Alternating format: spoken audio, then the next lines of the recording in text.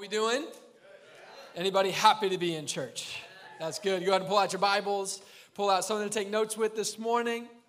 Open up your Bible to the book of, somebody shout it if you know, 2 Timothy. Bunch of A students in here. Way to go. Like Trey said, we obviously don't have Antioch Kids open right now. We're not going to be having it open in July, but if your kids need some extra space, we've made some adjustments to we call it the living room area out there. We've got some stuff out there for them to play with if they need it. The TV's on, the audio's on for streaming, or for, not streaming, I mean, it's like right here. You can watch the service out there if you need to, is what I'm trying to say. So your kids are welcome in here, but if you're like, shoot, my kid's being crazy, we got a spot for you and for them, and you can still be at church. Technology, right? It's amazing. It's like on the other side of the wall. It's crazy. Jordan, can you believe it? He can't believe it. 2 Timothy, if you're there, say I'm there. 2 Timothy, forgot to turn on my electronic notebook. That's okay, though. We are finishing up our series in 2 Timothy. We've been here for the last couple of weeks, and we've been hitting on not just the themes of 2 Timothy, but as we've been talking, the themes of the New Testament as a whole, because 2 Timothy is in the New Testament, the second part of the Bible, and each of these books kind of shares these common themes, and then that means that the New Testament as a whole shares common themes together as they were written to people like us who are trying to figure out, how do we actually follow Jesus? How do we really do this? And I hope that you're here this morning because you're actually asking that question. If you're not here asking that question, at least you're here. You'll get it by osmosis. You know what I'm saying? 2 Timothy, so we are going to read it, and we're going to pray together, and we're going to hear from God as we open up his word. I love how Austin shared it with us this morning as our service began. These are not just old words on old pages, but Jesus is alive today, and he's ready to speak to you, even on a rainy, dreary morning such as this. So go ahead and stand up as we stand for the reading of the word of God. 2 Timothy, we're going to be in chapter 4, which means you may need to turn a page to get to it from where you're at right now. 2 Timothy 4, we're going to start in verse 6, and we're going to end all the way at the end. So it's like so much Bible, I just don't know if we can handle it. Okay, 2 Timothy 4, verse 6. Got to get it ready. Here we go. For I am already, I want you to remember that. For I am already being poured out as a drink offering, and the time of my departure has come. As we've been discussing, this was written by a man named Paul to his spiritual son named Timothy, and it is written to us today as well. And Paul is saying to his son, for I am already being poured out as a drink offering. The time of my departure has come. I have fought the good fight. I have finished the race. I have kept the faith. Henceforth there is laid up for me the crown of righteousness, which the Lord, the righteous judge, will award to me on that day. And not only to me, but also to all who have loved his appearing. Does anybody love the appearing of Jesus? Do your best to come to me soon. For Demas, in love with this present world, has deserted me and gone to Thessalonica. Crescens has gone to Galatia, Titus to Dalmatia. We've been reading the 101 Dalmatians in my house recently, so that reminded me of that. Verse 11, Luke alone is with me.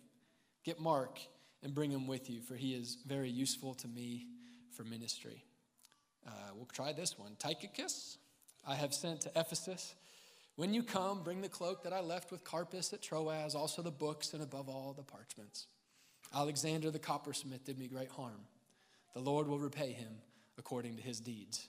That's like the Christian way of cussing somebody out right there. Beware of him yourself, for he strongly opposed our message. At my first defense, no one came to stand by me, but all deserted me. May it not be charged against them. But the Lord stood by me and strengthened me, so that through me the message might be fully proclaimed, and all the Gentiles might hear it. So I was rescued from the lion's mouth. The Lord will rescue me from every evil deed and bring me safely into his heavenly kingdom. To him be the glory forever and ever. Amen. Greet Prisca and Aquila and the household of Onesiphorus. Erastus remained at Corinth, and I left Trophimus, who was ill, at Miletus. Here we go. Do your best to come before winter. Do your best to come before winter. Do your best to come before winter.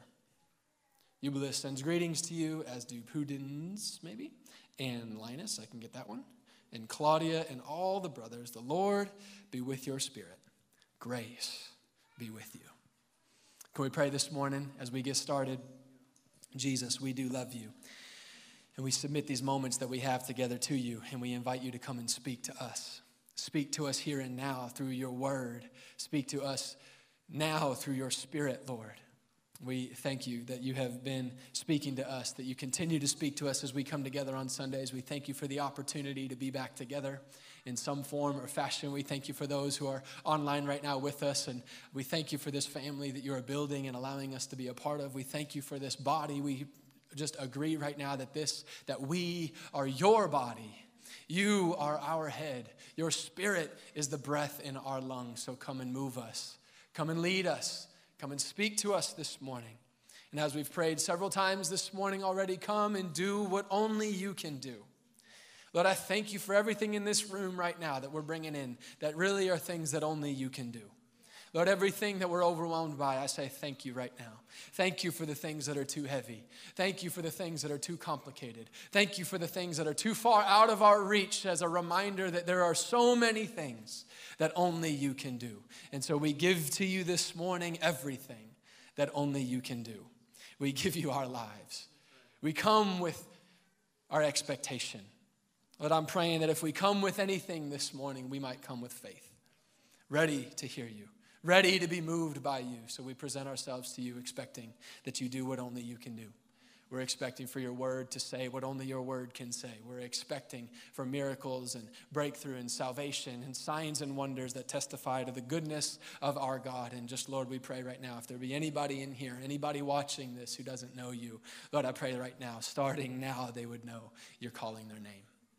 In Jesus' name. Everybody said, amen. Amen. Amen. Go ahead and take a seat. 2 Timothy chapter 4. We are going to, like I said, finish up our series here, talking about the three themes of 2 Timothy, three themes of the New Testament. We have hit on the first two, the last 2 weeks. Makes a lot of sense. Jesus is king, number one. Anybody encouraged this morning that Jesus is king? Jesus is king. Last week we talked about the truth and the theme of the New Testament that your life matters. Your life matters. And I want to share a message with you this morning, theme number 3 of 2 Timothy in the New Testament, that I hope that we can all grasp and understand and hold near and dear to us this morning. The title for this morning's message, last week, Your Life Matters. This week, Your Life is Short. Your life is short. One of the things that most people fear the most is dying. Maybe you're afraid of dying. So many people are afraid of so many things in regards to dying. And yet, as we read our text this morning, Paul is writing his final letter to the person that he loves most in this world. And he doesn't know if he's ever going to see this person again. He knows that he's coming to the end of his life. And as he sees death approaching him, knowing that he can do nothing about its arrival and his departure that is coming, Paul writes confidently. Paul stands confidently. Paul speaks confidently for chapter 4, verse 6. For I am already being poured out. As long as the road has seemed, the end is already here. I am already being poured out. The time of my departure has come. This is what we know about death, is it comes. It's not invited. Paul is saying, I didn't have a say in the matter. It has come. The departure is coming. I didn't invite it. I can't control my departure. I wasn't consulted on the matter, but what I do know is that the time of my departure, it has come. It has come, and I have fought the good fight. I have finished the race, and I have kept the faith. In some of these parting words, he says, son, it's been a fight. It has been a fight. I don't know if I've won that fight, but I know I fought it.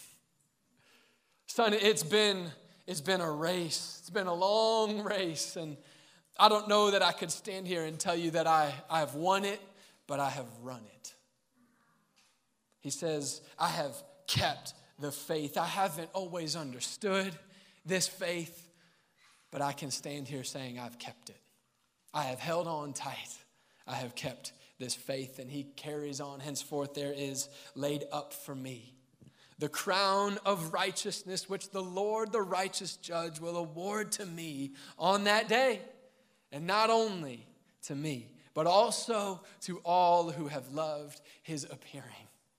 What confidence Paul speaks with, what confidence he writes with, what confidence he stands with in the end. When you die, when you die, you will stand before the righteous judge. And if you have rejected the grace from this righteous judge, he will righteously judge you according to your sin. Because in that moment, what else could a righteous judge do but to bring justice against what is not right? If you have received this grace, you will be judged not as a sinner, but as a child of God. And you will give an account for what you did with this free new life that he gave to you. And in that moment, Paul says, on that day, you will know beyond a shadow of a doubt that Jesus is King. You will know beyond a shadow of a doubt that your life mattered. And Jesus will give you an eternal reward for what you did with your life that was short. Perspective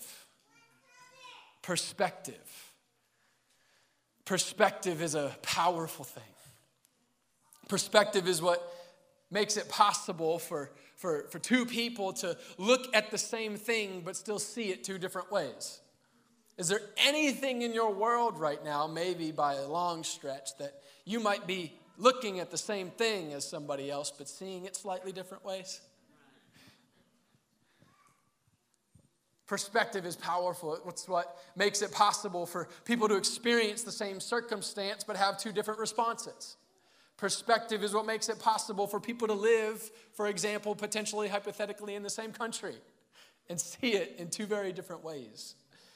What makes it possible for people to stand for the same things but live it out in different ways, for people to stand and believe in the same values but say it slightly different ways. Perspective is a powerful thing. Perspective is a powerful thing, and it has the power, as we know in our world, perspective. When you introduce perspective into a situation, it has so much power that it can even make facts somewhat foggy, depending on how you look at them. I think that in these polarized times that we are living in, that I would submit to us this morning that more often than not, it is worth our time and worth at least as much of our time and effort it's worth it to put at least as much time and effort in our lives into understanding people's perspectives. At least as much time and effort into understanding people's perspectives. At least as much effort as we put into making sure they understand our facts. Paul has been on a long journey, but now as he approaches his departure, or maybe more appropriately as he says it, as his departure approaches him, he's getting perspective. He's getting perspective that this life that has taken a lifetime to live, in the end, is short. It's short. And it's this perspective that as Paul closes out this letter to his son Timothy, as the word of God speaks to us this morning, it is this perspective that we see. This perspective starts to bring some clarity to some of the things that have made life feel so long. It is in the light of how short life is that Paul begins to get clarity on some of the things that sure made life feel long. Verse chapter. That doesn't make any sense. Verse number 10 through 11, he says, "For Demas, in love with this present world, has deserted me and gone to Thessalonica. Crescens has gone to Galatia. Titus has gone to Dalmatia. Luke alone is with me. Get Mark and bring him with you, for he's very useful to me for ministry." On this long journey of his short life, Paul has learned some things. Paul has learned something very important that he shares with us as we sit here today. He shares with us that on this long journey, some people come, some people go, some people stick around, some people come back around. On his long journey, Paul has learned some things, and we first speak about Demas, who he brings up here in verse 10. "For Demas, in love with this present world, has deserted me and gone to Thessalonica." We don't know a whole lot about Demas, but what we know right here is that at least Paul and Demas used to run around together. They used to be buddies. They used to be partners in this. They used to do what they were doing. Paul used to have a partner in Demas, but now Demas has deserted him. Demas, not just a friend, not just an acquaintance, but a partner, somebody close. We were fighting for the same things. We were running in the same direction. We went through some of the same hardships and heartaches. We celebrated some of the same victories, but now he has deserted me. He has deserted me. And as you must know, we can assume this for Paul. He wouldn't say it if it didn't hurt. You know, it must have hurt when Demas left. It must have hurt when he got deserted. But there's so much wisdom in a little phrase that we have in this sentence in front of us. So much wisdom in this little phrase, "in love with this present world." In love with this present world. Demas, in love with this present world, has deserted me. I would imagine that when Demas left, there was probably some words exchanged. We could say it nicely. That's the church way of saying it, right? The church way of talking about a breakup. There were some words exchanged. There were some things that were said. Am I ringing real bad? Okay, sorry. Do I need to change the mic? Okay. Bear with us. When Demas left, there were some words exchanged. There were some hurtful things said. And let's be honest, you wouldn't call it deserting if it didn't end ugly. It wouldn't be deserting me if we agreed to it. It wouldn't be deserting if it went both ways, if it was mutual. Tracking with me? It probably ended ugly, and it probably ended personal, because that's how deserting ends. It ends personal. I mean, we can't read the Bible and think that drama is anything new to us, right? Drama is as old as all of us. Drama's been around as long as people have been around. So we've got some drama going on here. But what Paul is saying when he says Demas in love with this present world is he is saying in his wisdom and in his perspective, Demas deserted me, but I understand that it really didn't have anything to do with me. Are we paying attention this morning? There's some deep stuff in all of this that'll go real far for us if we can pay attention this morning. Demas deserted me, but I understand it didn't really have anything to do with me. See, there are a lot of times that people will leave you and they will make it about you, but the truth is there's more to the story. People will desert you and they will make it about you, but there is more to the story. They take it out on you, but it wasn't about you. They shouted at you about you, but it wasn't about you. They leave you, but it was not really about you. They blame you, but it's not really about you. And Paul says, you know what? Life's too short. Life's too short for me to carry something that wasn't even ever really about me. We need to have this wisdom that comes from this perspective. We need to have this wisdom to understand that many times when someone leaves, it's not because they're running away from you, it's just because they're chasing something else. Demas didn't run away from Paul, he ran chasing something else. He fell in love with something else. He gave himself to something else. See, some people who you thought would stay aren't going to stay. Some things that you didn't think were going to change are going to change. Some things that you think right now you can count on are going to let you down, and it's going to hurt. And there will be a time to work through those things. And then there will be a time when you have to remember that life is short. Life is short, and that no matter how hard you may reach, no matter how hard you may reach, it is impossible to hold on to things, hold on to people, hold on to circumstances, hold on to seasons, hold on to chances, hold on to challenges, hold on to realities, and hold on to mistakes that aren't even there anymore. Demas left to chase something out, and it hurts you, but life's too short to make it about you. Verse 11 ends with another person that Paul brings up. He says, Luke alone is with me, but get Mark and bring him with you, for he is useful for me. He is useful, very useful to me in the ministry. If you know anything about Paul and Mark, we talked about this, I think, about a year ago in a message, but Paul and Mark, they had some history. They had some history together, and that's the church way of talking about drama. They had some history. Things went way back with Paul and with Mark. They used to run around the world together, kind of like Paul and Demas. Back in the day, it was Paul and Mark. So on some of Paul's first missionary journeys, it was Paul and Mark. They were going around the world together. They were doing all kinds of things together. And they kind of had, after all that first trip, they kind of had a bit of a falling out. Again, like we talked about last week, we can't read the Bible like it's the Instagram version of life. There's drama everywhere. Paul and Mark had some drama. They had some falling out. And the truth is that Demas left Paul, but it was actually Paul who had left Mark.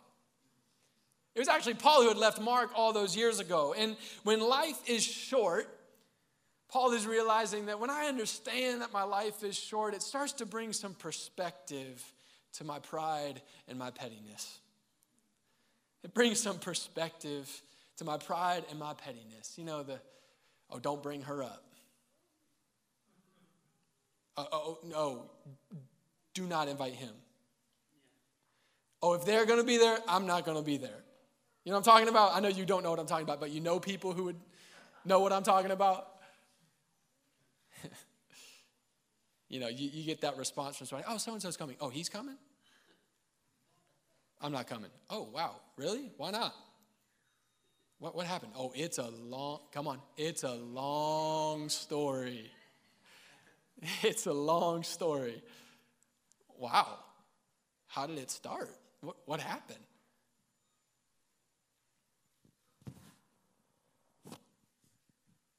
You know, I'm actually not so sure exactly how it started anymore. But it was not me. Timothy, bring Mark with you. Bring Mark with you when you come, because whatever it was, it's really not worth it anymore. It was such a big deal back then, but it's not worth it anymore. It mattered so much back then, but it doesn't really matter anymore. I've learned that there is so much more that matters so much more. Too much good work to do. Too much life to live together. There's so much opportunity ahead. Life's too short for my pettiness that divided us. Life's too short for my pride that keeps me from reaching out to him. Life is too short. Timothy, I know it's been a while, but would you get Mark and bring him with you? After all this time, I realized I actually kind of like him. I think I actually kind of like Mark. And really, more than that, I can see now that as the end of all of this draws near, that I actually really need Mark. I really need him. It's just not worth it anymore. Would you bring Mark?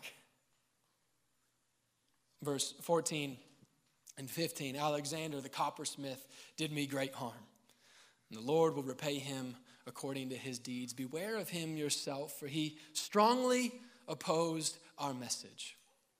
This is interesting. As we learn about Alexander the coppersmith here, see, Demas that we read about, Demas was really disappointing. It was really disappointing when Demas left. But Alexander actually did some real damage.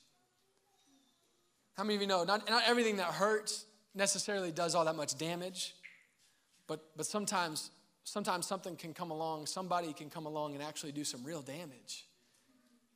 And that's what we're learning about from Alexander. Alexander, he did me a lot of harm. It didn't just hurt, he brought harm. And we learn a couple of pieces of wisdom here in this perspective that life is short. There is wisdom in realizing from the response here that even when there is real damage, it is still better to let God handle the repayment. It is still better to let God handle the repayment than spend your short life trying to sort it all out yourself. He did me great harm. The Lord repay him. The Lord repay him. Life's too short for me to spend it repaying him. I'm going to give this one to the Lord. It really did hurt. It really did bring harm, but the repayment is up to the Lord. Life's too short to spend it trying to repay the people who brought me harm. And somebody say and we learn more wisdom. Life's too short to spend it trying to repay all those people who hurt me, and life is too short to stick around them. Life is too short to stick around them and let them keep hurting me. Somebody agree with wisdom? I know it's rainy outside.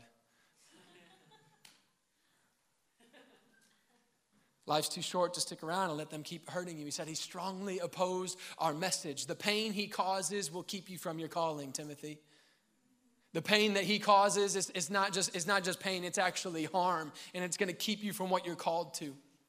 See, we're all people. I don't know if you know that, recognize that, but we like to recognize that around in church because sometimes we walk into church thinking it's going to be perfect, but then you realize it's full of people, and you're like, ugh, people, and then you realize, oh, it's people like you, people like me.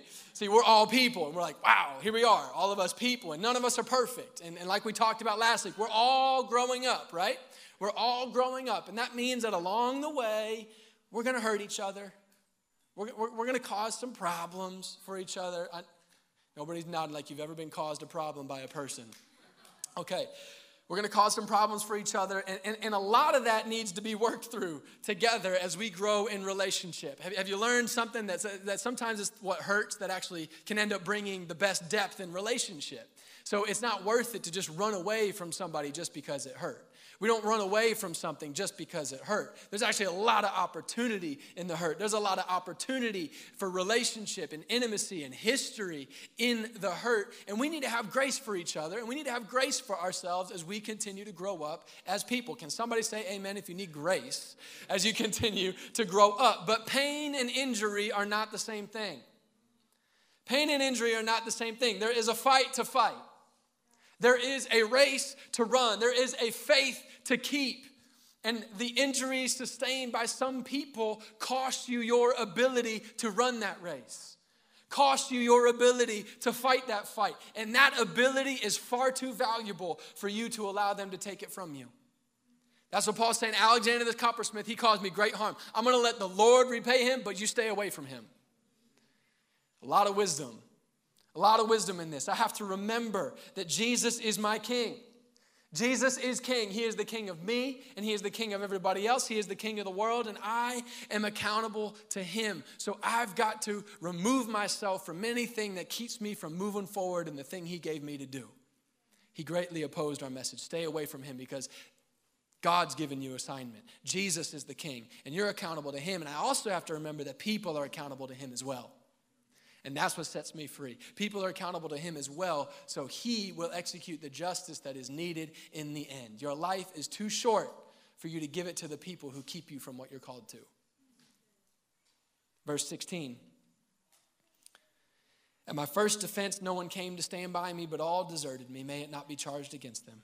But the Lord stood by me and strengthened me so that through me the message might be fully proclaimed and all the Gentiles might hear it. So I was rescued from the lion's mouth. The Lord will rescue me from every evil deed and bring me safely into his heavenly kingdom. To him be the glory forever and ever. Amen. Paul's saying it's been a long road. It's been a long road. People have come, people have gone, people have come back around. It's been a long road, but I've learned that life is short.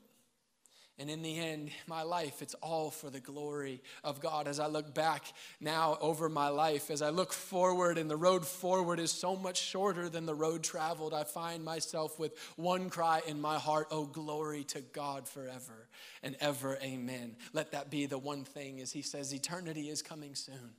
Eternity is coming soon, and the same righteous judge who will award me my crown will bring justice to everything and to everyone. So I'm just going to let it go.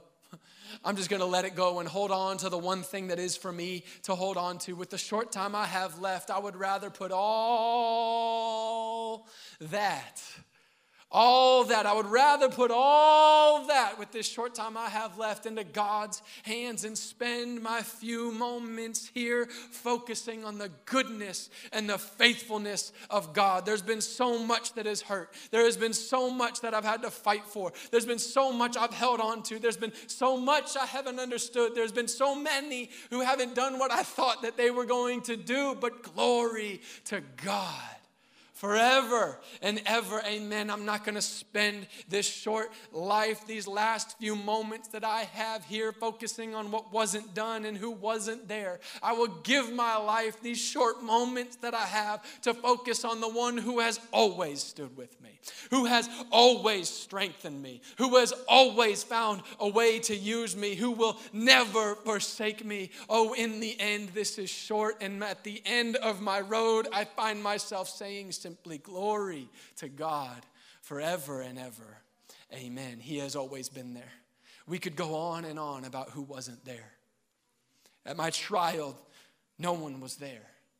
We could spend our moments here listing off who wasn't there, but let's focus on who was there. The Lord stood with me. As I look back at the lonely moments, the Lord stood with me. As I look back on my weak moments, the Lord strengthened me. As I look back on the moments I didn't know if I was going to get through them, God got me through them. As I look back at the moments that I thought God had deserted me, it turns out he was using me. Glory to God. This life has been short, and my God has found a way to use every bit of it.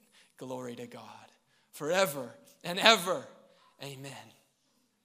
Amazing perspective. As Paul closes in verse 21, he says this: do your best to come before winter. In verse 9, Paul says, do your best to come to me soon. And he echoes again this request, this one last request, in this one last letter, this one last sentence, this one last reaching out to his son Timothy. Do your best to come before winter. And I believe it is an exhortation that Paul did not write to Timothy. This is an exhortation from the King to his church this morning. Do your best to come before winter. Earlier, as we read, Paul asked for his coat because he knew that winter was coming. He knew that winter was coming, and he's in prison and he's not getting out, and he knows that it's going to be cold. So he is telling Timothy, would you bring me my coat because winter is coming? But metaphorically, Paul also knows that he understands that he is in the autumn of his life and winter is coming soon. And it is this simple sentence that brings one of the most powerful charges to us this morning. One of the most powerful charges in this whole letter. Paul is saying, whatever needs to be done, do your best to do it now. My friends, my church, life is short. If you need to let go of Demas, do it now. If you need to reach out to Mark, do it now. If you need to remove yourself from Alexander, do it now. If you need to give God what is God's so that you can do what is yours, do it now. Don't wait too long. Winter is coming. Whatever God has invited you to do in this season, do it now. Whoever God has given you to love in this season, do it now. Whatever God has given you to build in this season, do it now. Whatever God has put in front of you to respond to his instruction in this season, do it now. Whatever you have to do to cultivate hunger for God in this season, do it now. I know life goes so slowly, but your life is short.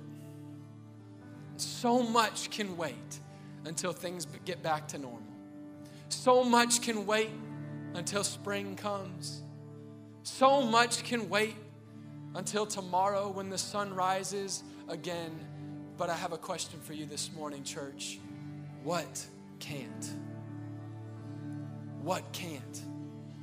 What can't wait? What can't wait until spring? What can't wait until the sun rises tomorrow? What if it doesn't? What can't? Do it now. Do your best. The Word of God exhorts you this morning. Do your best to do it now. I want you to stand as we close this morning and we respond together. And as we stand, I want you to hear this morning, when this faith is a fight, there is a reward for fighting it. When this faith is a race, there is a reward for running. When this faith is easy to lose, there is a reward for keeping it. And on that day, you will stand. And on that day, you will stand before your King, the righteous judge, who will award to you a crown of righteousness. And for all of eternity, there will be no more fight to fight. There will be no more race to run. And the faith that you fought so hard to hold on to won't take any faith anymore. So this morning, church, understand that your life is short. And we must respond by understanding that whatever matters most on that day, do it now. Whatever will matter most then, do it now. Whatever will matter most when winter has come, do it now. I'm going to pray for us as we worship and respond. And we're going to have some of our prayer team up here. And don't leave without doing whatever it is that you need to do, making whatever decision it is that you need to make, settling in your heart whatever needs to be settled, responding to God however He needs to be responded to. What is the Lord putting in front of you this morning? I simply charge you this morning, whatever it is, do it now. Do it now. Jesus, we love you, and we invite you into these moments as we close our time together. We love you, and we invite you to speak. Pray that you would put a proper perspective into our hearts right now, that whatever we have the opportunity to do with you in this season, I pray that we would do it, and we would do it now. So move us, Lord, in Jesus' name, amen.